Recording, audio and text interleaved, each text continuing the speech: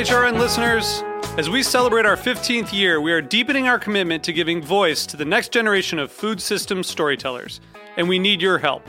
Our internship and fellowship programs help activate new possibilities for underrepresented and underestimated young people through experiential journalism, audio engineering, and production training. Through these unique programs, HRN helps food equity stewards build essential workforce readiness skills that expand their potential and foster economic mobility. Please consider supporting these critical programs. And with a minimum donation, you can be entered to win a dinner for two at an amazing restaurant in one of 8 cities and tickets to a concert at a great venue in one of those cities. We have incredible partners across the country who have donated, as they also share our passion for helping to educate the next generation of food systems storytellers. Check out heritageradionetwork.org/15 to donate and enter to win today. That's heritageradionetwork.org/15 to donate and enter to win today. And make sure you donate before March 31st. Thank you. This episode is brought to you by Roberta's, home of Heritage Radio Network for 10 years. Learn more about Roberta's at robertaspizza.com.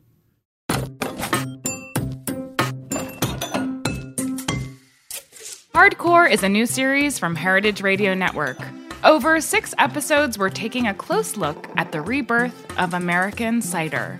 Really, it wasn't until about 10 years ago that cider started to be revitalized in the United States. From the science of fermentation. So yeast, it's a fungus. It's a unicellular fungus. To the magic of terroir. What really excites us is thinking about communicating that very sort of spiritual aspect of knowing a piece of land. We're setting aside our cider donuts to gain a deeper understanding of this singular beverage. I love a cider donut. You don't have to have a cider donut with your cider, and I will die on that point. Subscribe to Hardcore wherever you listen to podcasts.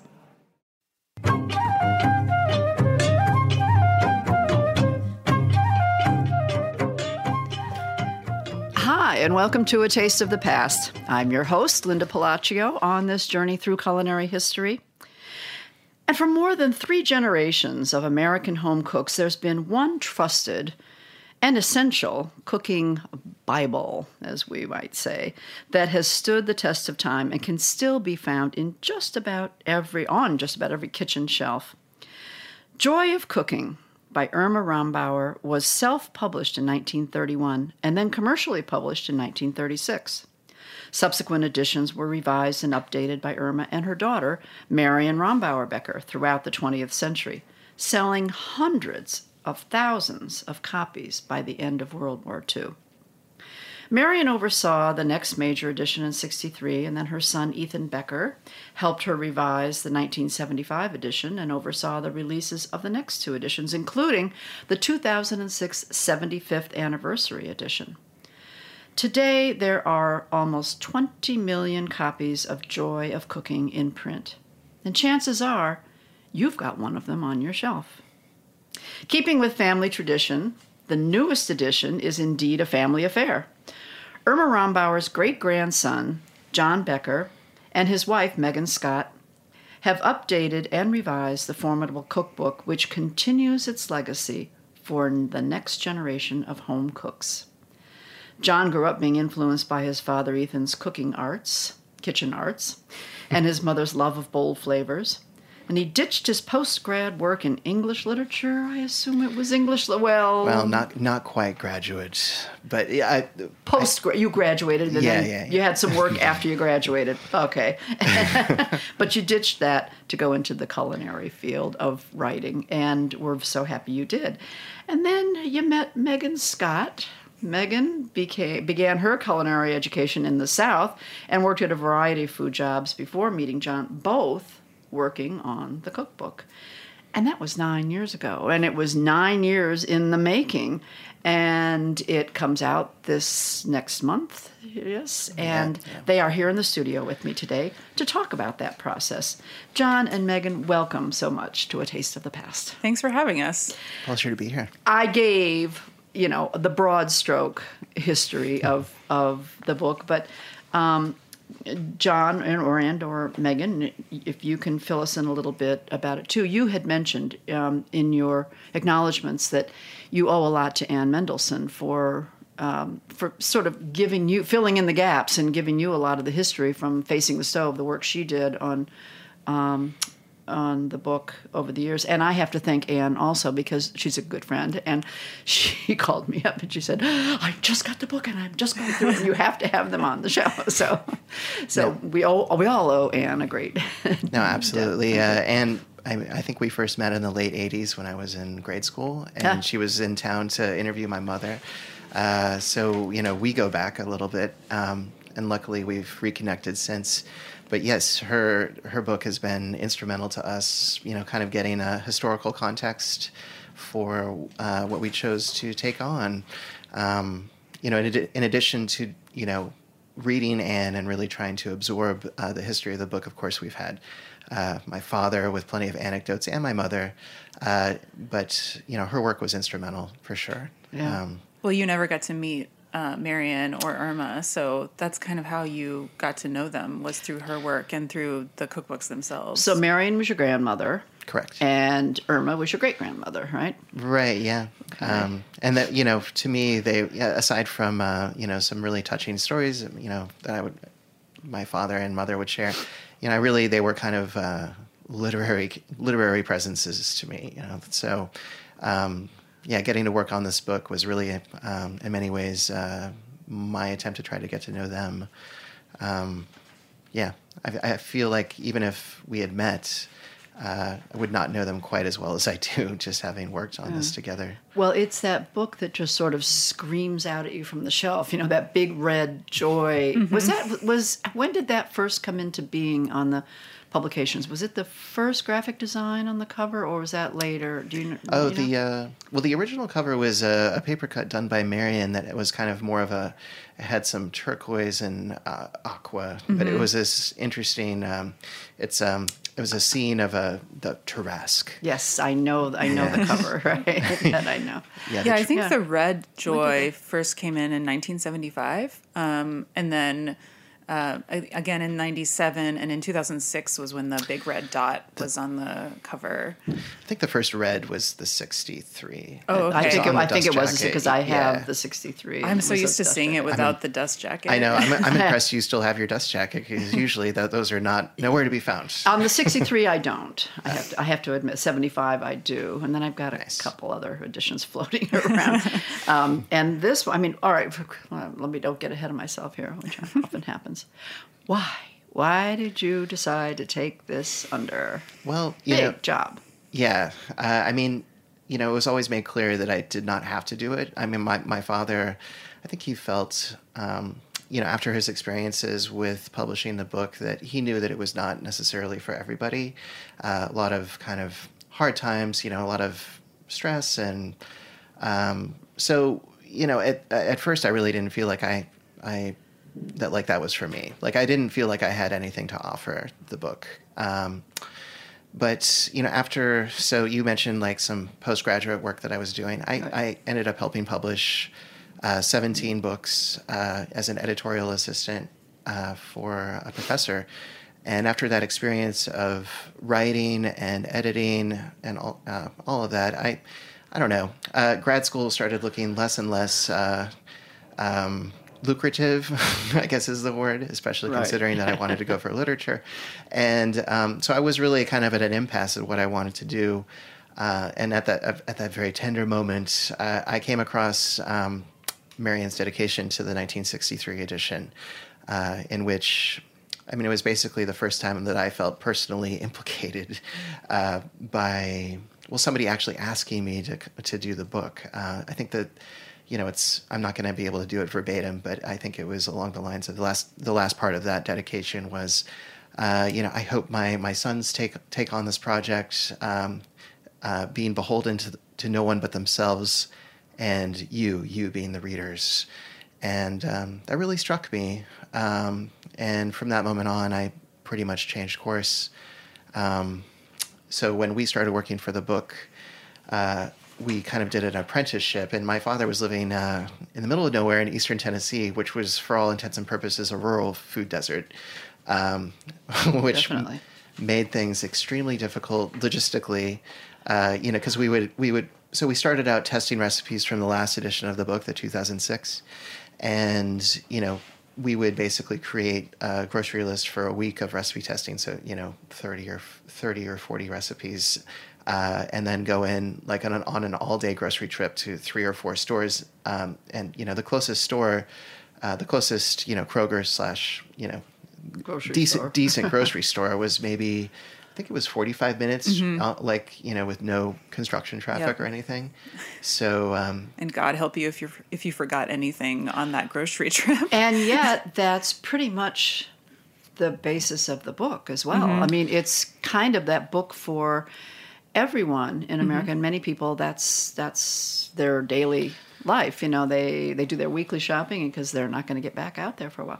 And the book really does address that, I think. We tried. It was not ideal for us personally, but I think that it does. It was useful. Yeah, it was very useful to have that perspective and to know that that's how a lot of people do live. Like it's that you can't just hop out to the grocery store anytime. Well, Megan, you worked in a variety of culinary fields and capacities, different things, and now you also do you're the culinary director or for some creative culinary agency. Yes, my title is culinary director, and mostly what I do is I develop a lot of recipes and I cook a lot of food for photo shoots and things like that. That was instrumental in working on this book. Is that how you came to working on the book? No, this job I've had for the past 4 years, and so I've been working on Joy much longer. But it has been really interesting practice, just in terms of honing my recipe development skills and getting to really try out a lot of different things on the job.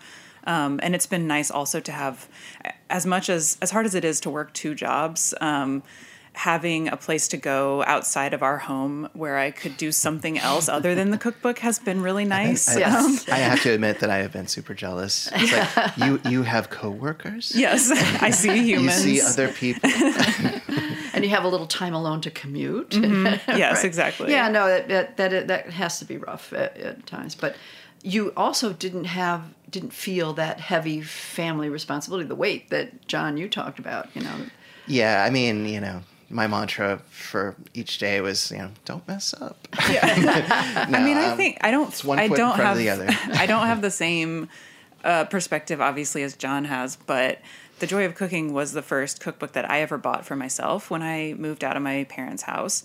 And it's how I learned to cook. One of my first cooking experiences with Joy of Cooking was learning how to roast a chicken. I had never done that before. I was living on my own and I had this chicken. I had no idea what to do with it. It seemed very intimidating to me at the time. And I pulled out Joy of Cooking and was able to successfully roast a chicken. And that experience, I think, that positive experience made a real impact on me and made me want to cook more because I did something right and I can actually cook now, and it made me want to try new things. And so by the time I met John, I was a complete Joy of Cooking devotee. I love the book. And I mean, it's a very personal project for me too. I've never been good at having jobs where I can disconnect from what I'm doing. I always get very emotionally invested in my jobs, and Joy of Cooking is no exception to that. Oh, well, as a culinary professional, it's always been on my shelf, and I can't even remember when I first got, probably soon after I was married. And with all, I mean, I won't even tell you how many books there are littering my shelves, and I do weed them out from time to time.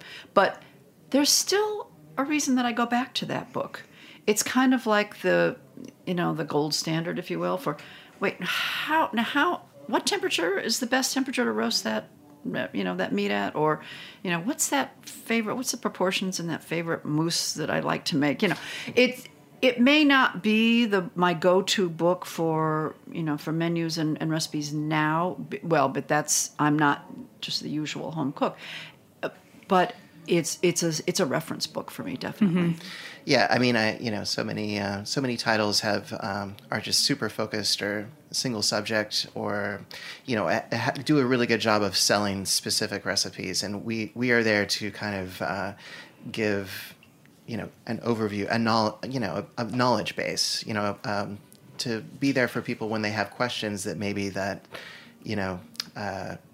slightly trend-focused cookbook is kind of glossing over. Right. And that's exactly what we were trying to, work towards, like, for this edition, is to position our book as a supplement to the many awesome titles that are available now. I mean, there are so many titles out there, and most of them are done in a fairly short time, and they have a fairly short amount of space, and so I feel like that's what we're here to offer, is like that basic knowledge, as well as like the in-depth ingredients and knowledge on ingredients. Go-to resource. I mean, how to cook a whatever, and you'll find it.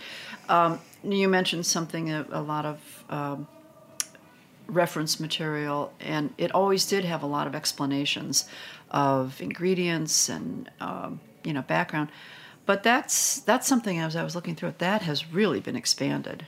And I want to talk just a minute too about the format has been expanded. It's a much larger book, not only in length, but I like the wider format. You know what? I can open it up on the table and it stays open. That was a really pleasant surprise. I mean, our goal, our motivation for changing the trim size was to keep the thickness under control while being able to include more material. Because, there are just more subjects to cover nowadays. We have more ingredients to choose from. We have new cooking methods to cover. We have new recipes that we would like to share. That's what I wanted to ask you. What did you do differently? What did you feel had to be redone? And aside from, and we'll get to that, the 400 recipes you added. No, I mean, it was just a bunch of tiny things. They all added up to a new edition, and I think that we've changed over 50% of the material in the book. But, it really was kind of... when we were apprenticing and testing those recipes, we would create genealogies for each one to see when they were added to the book. To get more of a historical sense of it. Because, I think that that's one of the things that was missing from the last two editions, is that there was I just wanted to be better at, the book being, there being some continuity to it, to older editions, to kind of tie it back to the past, but also, just see what we were dealing with. I mean, of course, we knew the book at that point, but, just having that historical perspective was really important.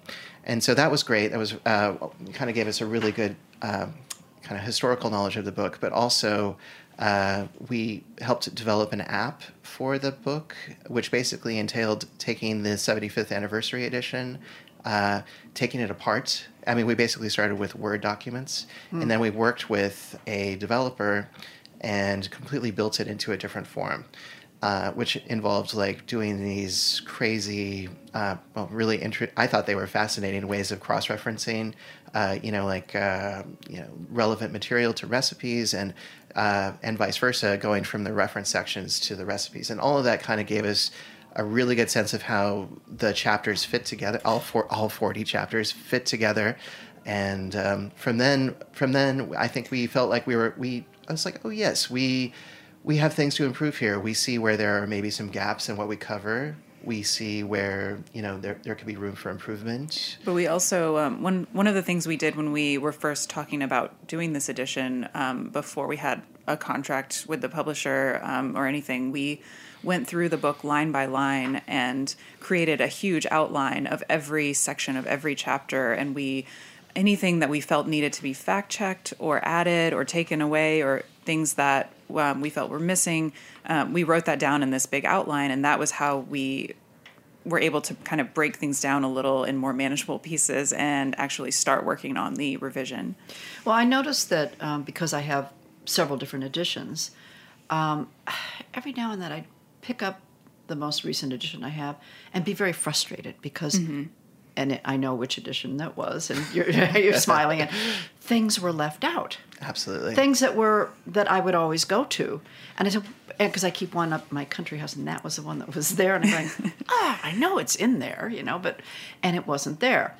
So I noticed that a lot of these recipes that had been in previous editions made it back into this edition. Yeah, actually, the 75th anniversary edition was basically our attempt to try to kind of recover, if you will, from the 90s. And so that edition, we kind of brought a lot of things back from the 1975 edition. A lot of, the preserving chapters, I'm sure, is one of the things you're talking about. The Know Your Ingredients chapter was very, very slim in the 1997 edition, and we really brought that back, as well as the Cooking Methods and Techniques chapter that was expanded to its former glory. But with this edition, we really, the 97 edition, for those who don't know, it was really kind of a ground-up revision, and there were a lot of contributors involved, very, very talented contributors, I might add. But, it was just our gargantuan project, and I think that, just a lot got lost. Mm-hmm. So the 2006 was us trying to recover, and I feel like, if I was to compare this edition to previous ones, I would actually say that it's probably closest to the 1963 edition, which was Marion's first. It's, a kind of a changing of the guard edition where we really have tried to, do a very systematic and thoughtful, kind of reworking of the book to be, like the ultimate kitchen resource for home cooks. Well, Marion kind of wanted Joy to be the American version of Larousse Gastronomique. Right. That was her vision, and we both really love that vision, and we wanted to just really expand our coverage of ingredients and techniques and the reference information, because that's recipes are great for learning how to cook specific things, but when you're learning how to cook as a practice, you really need to know about ingredients and techniques and methods. So that's kind of what we were looking to when we were doing this revision, was Marion's encyclopedic focus. Yeah, and I noticed that in the notes, the publisher's notes, that it mentions you also include, which is now back in fashion, notes about ingredients from farm markets, from, now this farm-to-table movement, right? Yeah, no. Our information on ingredients, what we've included in this edition really does extend to different varieties of mushrooms and greens and anything we think people might encounter. You can't cover everything, but we've tried to expand it to include some maybe less common varieties of things, like even apples. Like I think the last edition, the book maybe covered a handful of grocery store variety apples, which is good, and we still cover that. But we wanted to add the names of some apples that people might want to buy if they see them at a farmer's market, because they're really flavorful. Which is actually a throwback to the 97, because the apple section in that book was gigantic. I feel like it was half a page's worth of apple varieties. So what to throw out and what to keep. It must have been so difficult. Right? It was really a case-by-case, painstaking process. Yeah. It's interesting, too. I as a culinary historian, I'll use cookbooks sometimes, as reference points. I'll say, well, when did this, without doing a in-depth search online, I'll say, well, when did this recipe first start to appear? When did we start using this? And often I'll go to the older editions of Joy of Cooking because it was so inclusive. So now I was so happy to see that it's more there's more reference for history in cooking as well. Yeah, we tried to add as much context as we could without it getting out of control, because we cover a lot, so it's hard to really dive deep with some of these things, but we try. Yeah, I have a couple things that I use, and I go and I do a check, and they were there. Hog maw, okay? Yes. Oh, yeah. It's in there. Okay? Not many people use that outer stomach. Yes, tripe we hear, it's all over the place, the inner lining, but hog maw? Yeah. No, you don't get that. And you have many uses for it in there. That's okay. So that was one of my tests. I do. I literally have these little, recipes and foods. Awesome. So you specifically tested us on hog maw? I did. That's amazing. I did. That's awesome. And then you surprised me with Himmel and herb. The heaven and earth, the turnips and mashed potatoes and and parsnips. That is not always called Himmel und Herb, but it's just called mashed potatoes and parsnips. I feel like that might have been one of Marion's additions to the book. I think maybe it was. Probably. Maybe. Yeah. And we also mention all the British specialty, the British Isles specialties like rumble-do-thumps and neeps and tatties and all those wonderful words. Wonderful. Yeah, which is tough when you're reading other recipes and you want to know, well, they don't even tell you what that is. But now you can go to an American book and you get the reference to that. But it's interesting. I think people can look at this, not have to have all the different editions. Look at this edition and see.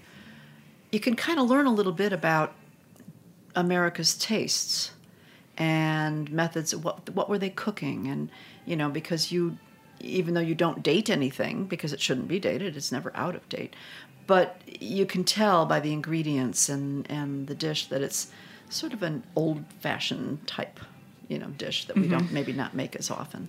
Well, yeah, it's getting to know Irma and Marion. We could definitely tell when a recipe originated in a pre-1963 edition, because I feel like Irma had a very specific writing style, and we tried to, I think, standardize that a little bit so that the recipes were obviously, like, there's assumed knowledge in old recipes that you can't really assume anymore.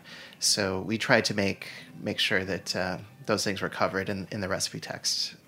But yeah, no, it is interesting how it's like looking at the rings of a tree. Right, exactly. You can see, it travels along. As far as the recipe format, and you were a recipe developer, Megan, so you struggle through, exactly getting it precise. The earlier books pretty much set the standard for that recipe format, and yes, and you pretty much stayed true to that. Yeah, we love really, that format. Exactly. It's called, for anyone who doesn't know, it's called the action method. And Irma invented it in the late 30s. It was not in the 31 edition, but it was in the 36. Or mid-30s. Yeah, mid-30s. So describe for our listeners so they pick up this book and they open it. How does that differ from any other recipe? So typically, recipes will have the ingredients listed at the beginning, and then you'll have steps 1, 2, 3, 4, 5, and so on. And then you're referencing, you're looking back and forth between the ingredients and the steps in the recipe.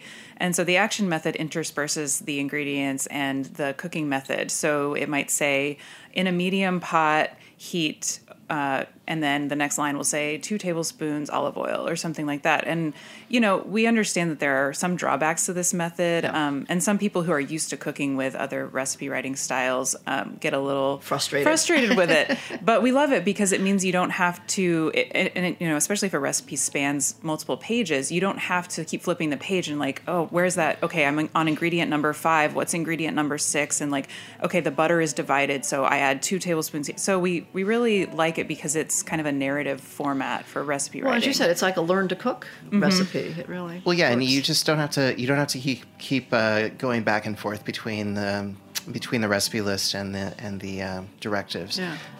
It's a little bit more difficult if you're doing your mise en place, or if you're trying to put together a grocery list, or if you're trying to scale a recipe. But the ingredients are bolded, so and indented. It's not difficult. Right. Yeah, if you read through the recipe once, it's just a much better format. Well, I have a couple more questions for you, and certainly want to talk about your new additions that you decided to add to this book. So we're going to take a short break. So stay tuned, and we'll be talking more with John Becker and Megan Scott about the joy of cooking.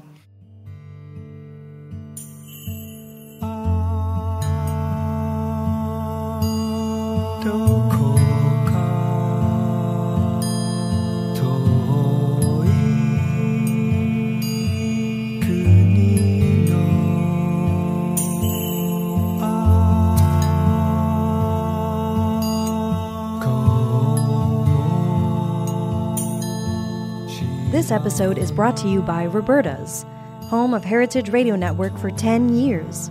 Roberta's was founded in Bushwick in 2008 and has become one of the most iconic restaurants in the country.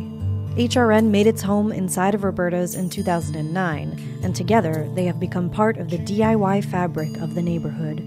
Roberta's, the pizza restaurant, is open for lunch and dinner 7 days a week and serves much more than just the famous wood-fired pizzas. Their team dreams up new salads, pastas, and sandwiches on the regular. Roberta's Tiki Bar is alive and well in the back garden, serving up frozen drinks in the summer and hot toddies in the winter. Stop by the bakery and takeout spot next door for fresh breads, sticky buns, and pizzas to go. And of course, there's the 2 Michelin-starred Blanca tucked away in the garden for truly daring diners. But Roberta's also extends beyond Bushwick, with multiple locations in New York City and now in Los Angeles. You can also find their frozen pies in grocery stores around the country. The spirit of Roberta's, like Heritage Radio Network, is everywhere. Here's to many more years of pizza-powered radio. Learn more about Roberta's at robertaspizza.com. And we are back. That was nice and quick. As mentioned, we are talking with John Becker, the great-grandson of Irma Becker, Irma Rombauer Becker. Irma Rombauer. Yeah. And his grandmother, Marion Rombauer Becker. Let's get these names straight. It's a long history. Yes, it is. And Megan Scott. And so how long after starting working on this book together did you decide that you were meant to be together? Well, we actually started dating before we ever started working on the book. Ah, okay. It's an interesting story. Well, I think it's kind of cute. But I was actually working at a bakery in Asheville, North Carolina, and I was talking with a coworker of mine about how much I love The Joy of Cooking. And he said, well, don't you know that the guy whose family wrote The Joy of Cooking works at that coffee shop down the street? And I was like, there's just no way that's true. And so I immediately after my shift, I went down to that coffee shop, which I had been going to for a long time to write papers and read. And I asked the barista if he knew anything about that. And it happened to be John, who was working behind the counter. And he kind of blushed and then said, that's me. It's my family. And I just thought that was the most amazing thing. But we had had a few other interactions before that. And so I finally decided that I felt like he was never going to ask me out on a date. So I asked him out on a date. And that's how it all started. And I guess that later that year, we both decided to start apprenticing, working for the family. And then we got married in 2012. So a couple years later. Oh, a couple years later. But it was a 9-year process, right? Yes. More or less. I mean, we when we were starting to work on the book, we didn't really have the revision specifically in mind. Of course, we knew that eventually these notes would be useful, and our changes to the recipes that we were testing would be useful. Yeah. But it was only until after developing the app that we really were like, okay, this is we could do this. But I do think that those years we spent doing the recipe testing from the older editions and reading Anne's book and just learning about the history of joy, those years were really important for us kind of internalizing the book. I don't think we would have been able to start this revision if we didn't have that kind of foundation. All right, that's very interesting. Certainly when you were embarking on this, you probably had to realize, well, wait a minute, tastes change. People are cooking differently. They live differently. They're different. Family makeups are different. Considering things like vegetarianism, international cuisines, there's quite a bit of international cuisine included in this book as well. Can you tell me a little bit about that? I guess basically, what did you add? What's new? Yeah, I mean, when we were approaching this revision, we really, we feel like the kind of makeup of American society has just changed. People are eating all kinds of things. There are so many different cultures living in America and kind of making their own foods. And we wanted to celebrate and include that. And also, we just really love to eat a lot of these foods. We grew up eating... We gravitate towards these things, and I think a lot of people that are my age and your age, we're 10 years apart. so I feel like, bridging generations a tiny bit, but I feel like everybody's more adventurous. Everybody's just more comfortable with moving beyond, say, like the standard pad thai or whatever. We wanted to not only do more do justice to the recipes that were included previously, like for pad thai and lo mein and whatnot. But we also, we just wanted to expand the repertoire because we think that people are ready to move beyond those really basic, not basic, but kind of mainstreamed dishes. Sure. And but yeah, most of it was just based on things that we're excited about, things that we like to eat, things that we really, really like to eat, and that we've sort of developed recipes for, so we can cook them at home. That way, and that's so important. I mean, people, well, as you say, your age, young people going out, live in a very busy work area, and lunchtime comes, which is usually around 2:00 for a lot of people. I don't know. The lunchtime comes, and the streets are filled with all of these young people going to grab their lunch. Now, and I say grab, it's going to be a green bowl.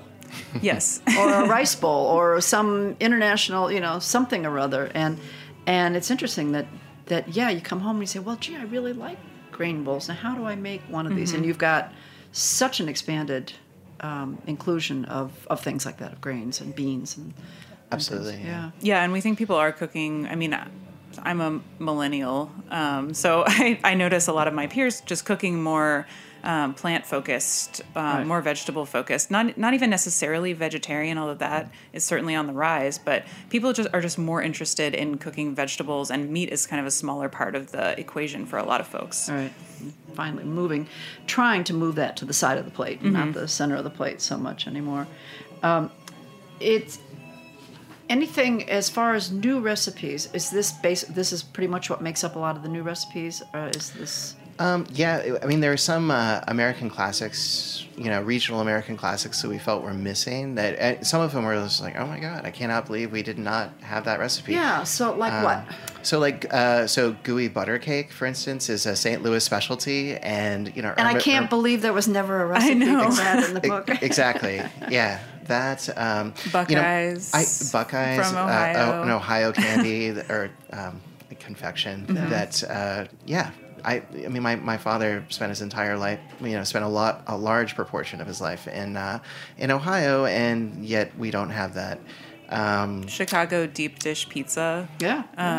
So I can remember my father and taking everybody in the office out to get Chicago deep dish pizza, and yet somehow it never ended up in the book, despite the fact that it's generally speaking, it's a lot easier to make than Neapolitan style pizza, right. or it's like, okay, we gotta have that, or grandma style pizza, some of those kind of homier styles. Yeah. Interesting. So American classics, you'd think that everything under the sun had been included. Right. You found something that wasn't there. That's called really doing some deep dive research, yes. I guess, yeah. The illustrations, are they any of the same old illustrations? I know there's still that pencil, the ink and ink drawings. Yeah, so the illustrator who worked on the previous edition of Joy, the 2006, he came back. He was available to, kind of supplement what he had already done. We wanted to have some things changed around. Yeah, have some things changed around, and add a few more. Maybe a dozen. 80.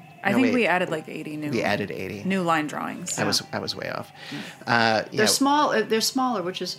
It's nice, except when they need to be a little bigger because you need to see a process or something. Yeah, but we also included each chapter heading now has a paper cut that was done by by Anna Brones. They're fantastic, and we were trying to harken back to Marion, who did paper cuts for the original 1931 edition, as well as I think her paper cuts were included up until the 1950s. But yeah, we thought that was a kind of a nice nod to that. I really enjoy Marianne's paper cuts, and I thought that it was worthwhile bringing that back. Ah, interesting. I think that's great. Is it true that there's an ebook? You said you developed an app for the book, but is it published as an ebook as well? Yeah, the new edition will be published as an ebook. Unfortunately, the app developer that we worked with is no longer doing new projects.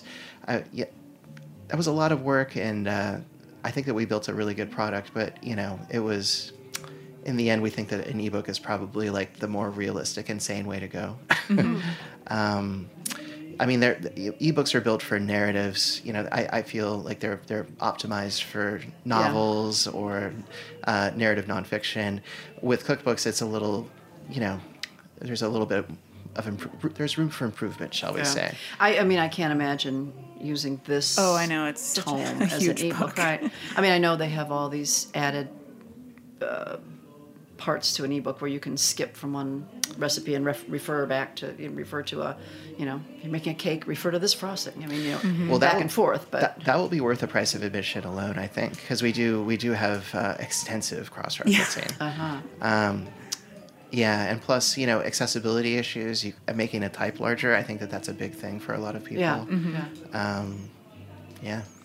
We haven't actually seen the ebook yet. I'm curious to see what it looks like. So that I think especially addressing a whole new generation of cooks, you know, young cooks and eaters. And I think it's interesting though. I feel like a lot of my peers really love to they want a physical book, which is interesting because I think, at least in terms of cookbooks, I think novels, people I know are more likely to use an ebook, but for cookbooks, they want to have a physical object. Yeah. And I don't know why that is. I think it's probably a little easier to use a cookbook that's an actual book. Yeah, I mean, you know, you don't worry about bringing it into the kitchen near the stove so much as you do your Kindle or, you know, your computer. Yeah, definitely. It's interesting because my food history reference books and cookbooks I have to have in hard copy.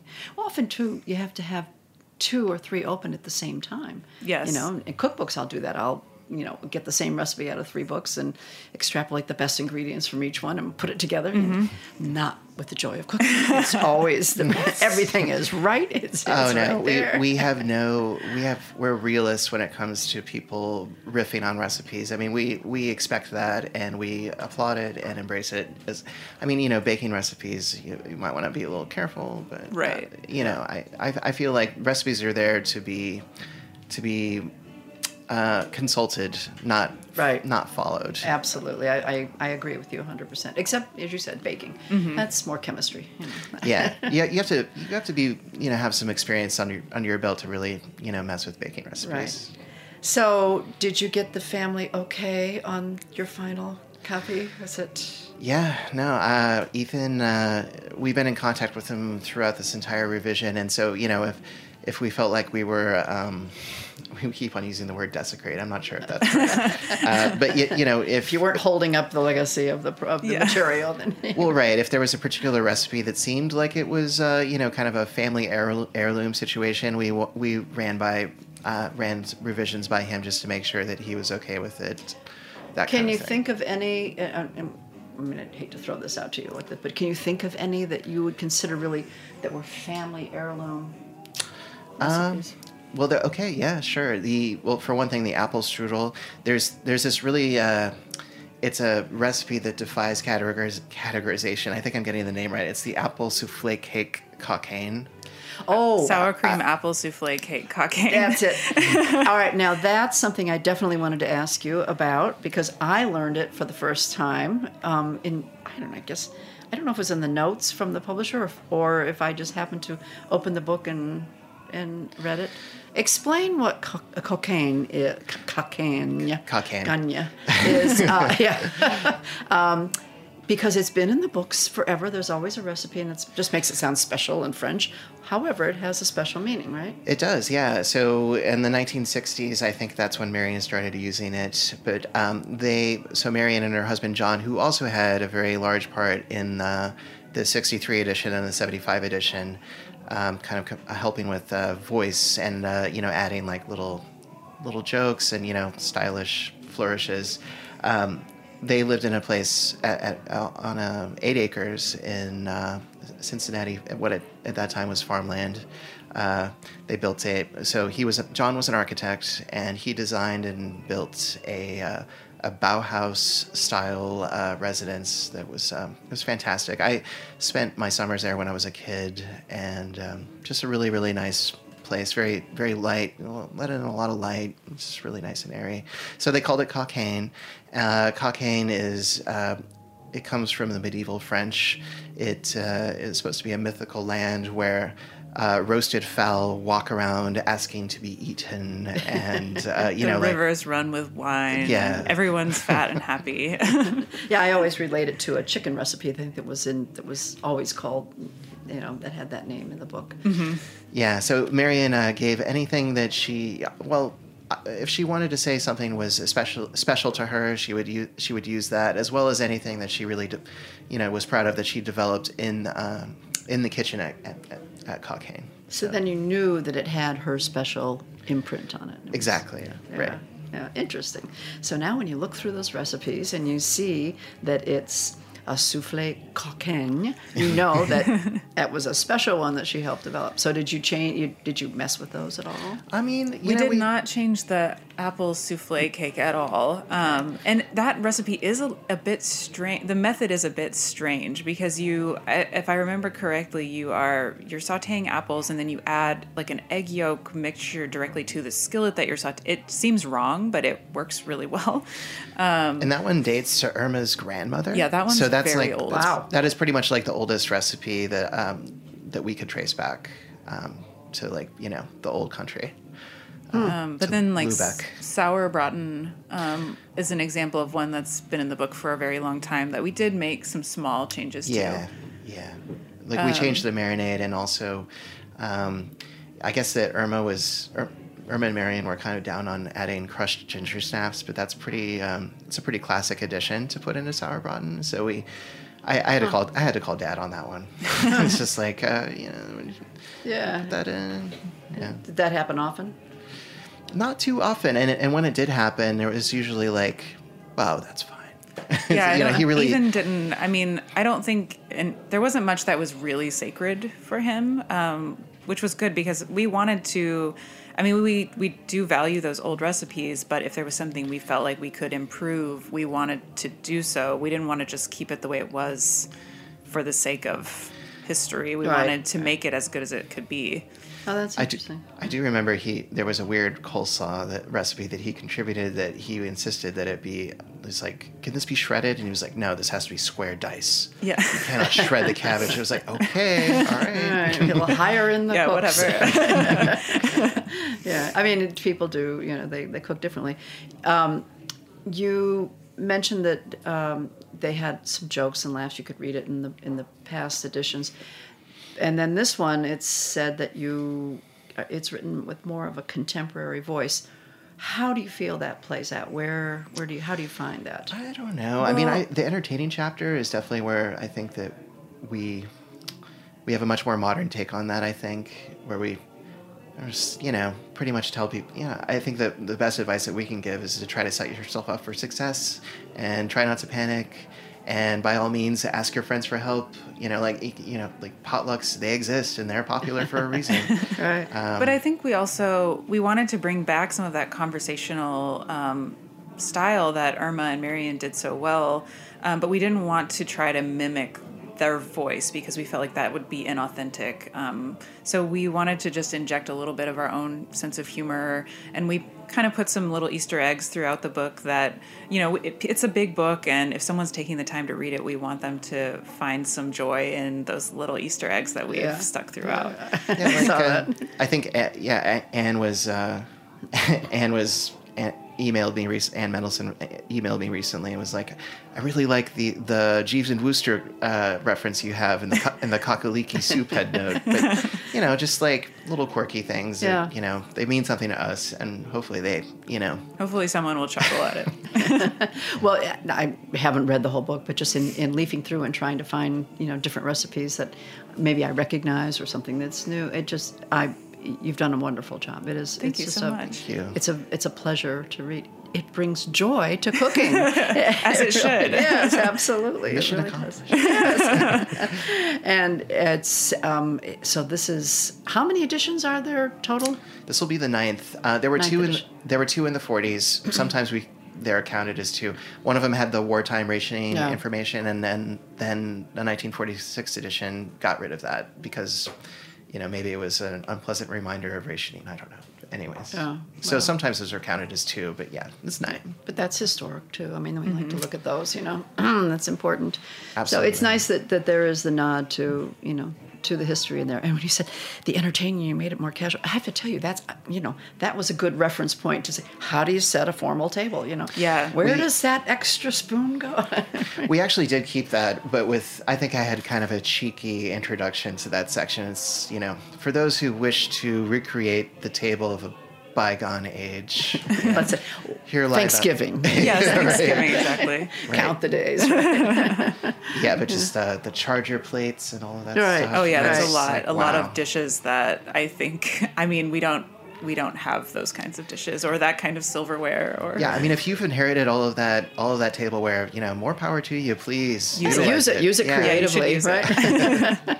Right. Well, congratulations to both of you. It's a job well done, and I just can't wait for for people's reactions to it and see how, as I say, I just love opening it up and letting it sit there. It just sits so nicely. Yeah, no, the fact that it lays flat was definitely like a good plus. With its red ribbons. Yes. It still has its red ghost green ribbon. does. Right.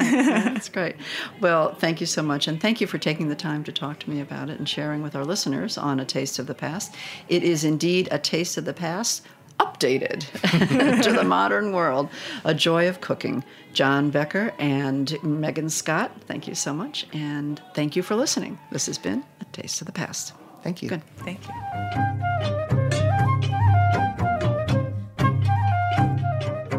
A Taste of the Past is powered by Simplecast.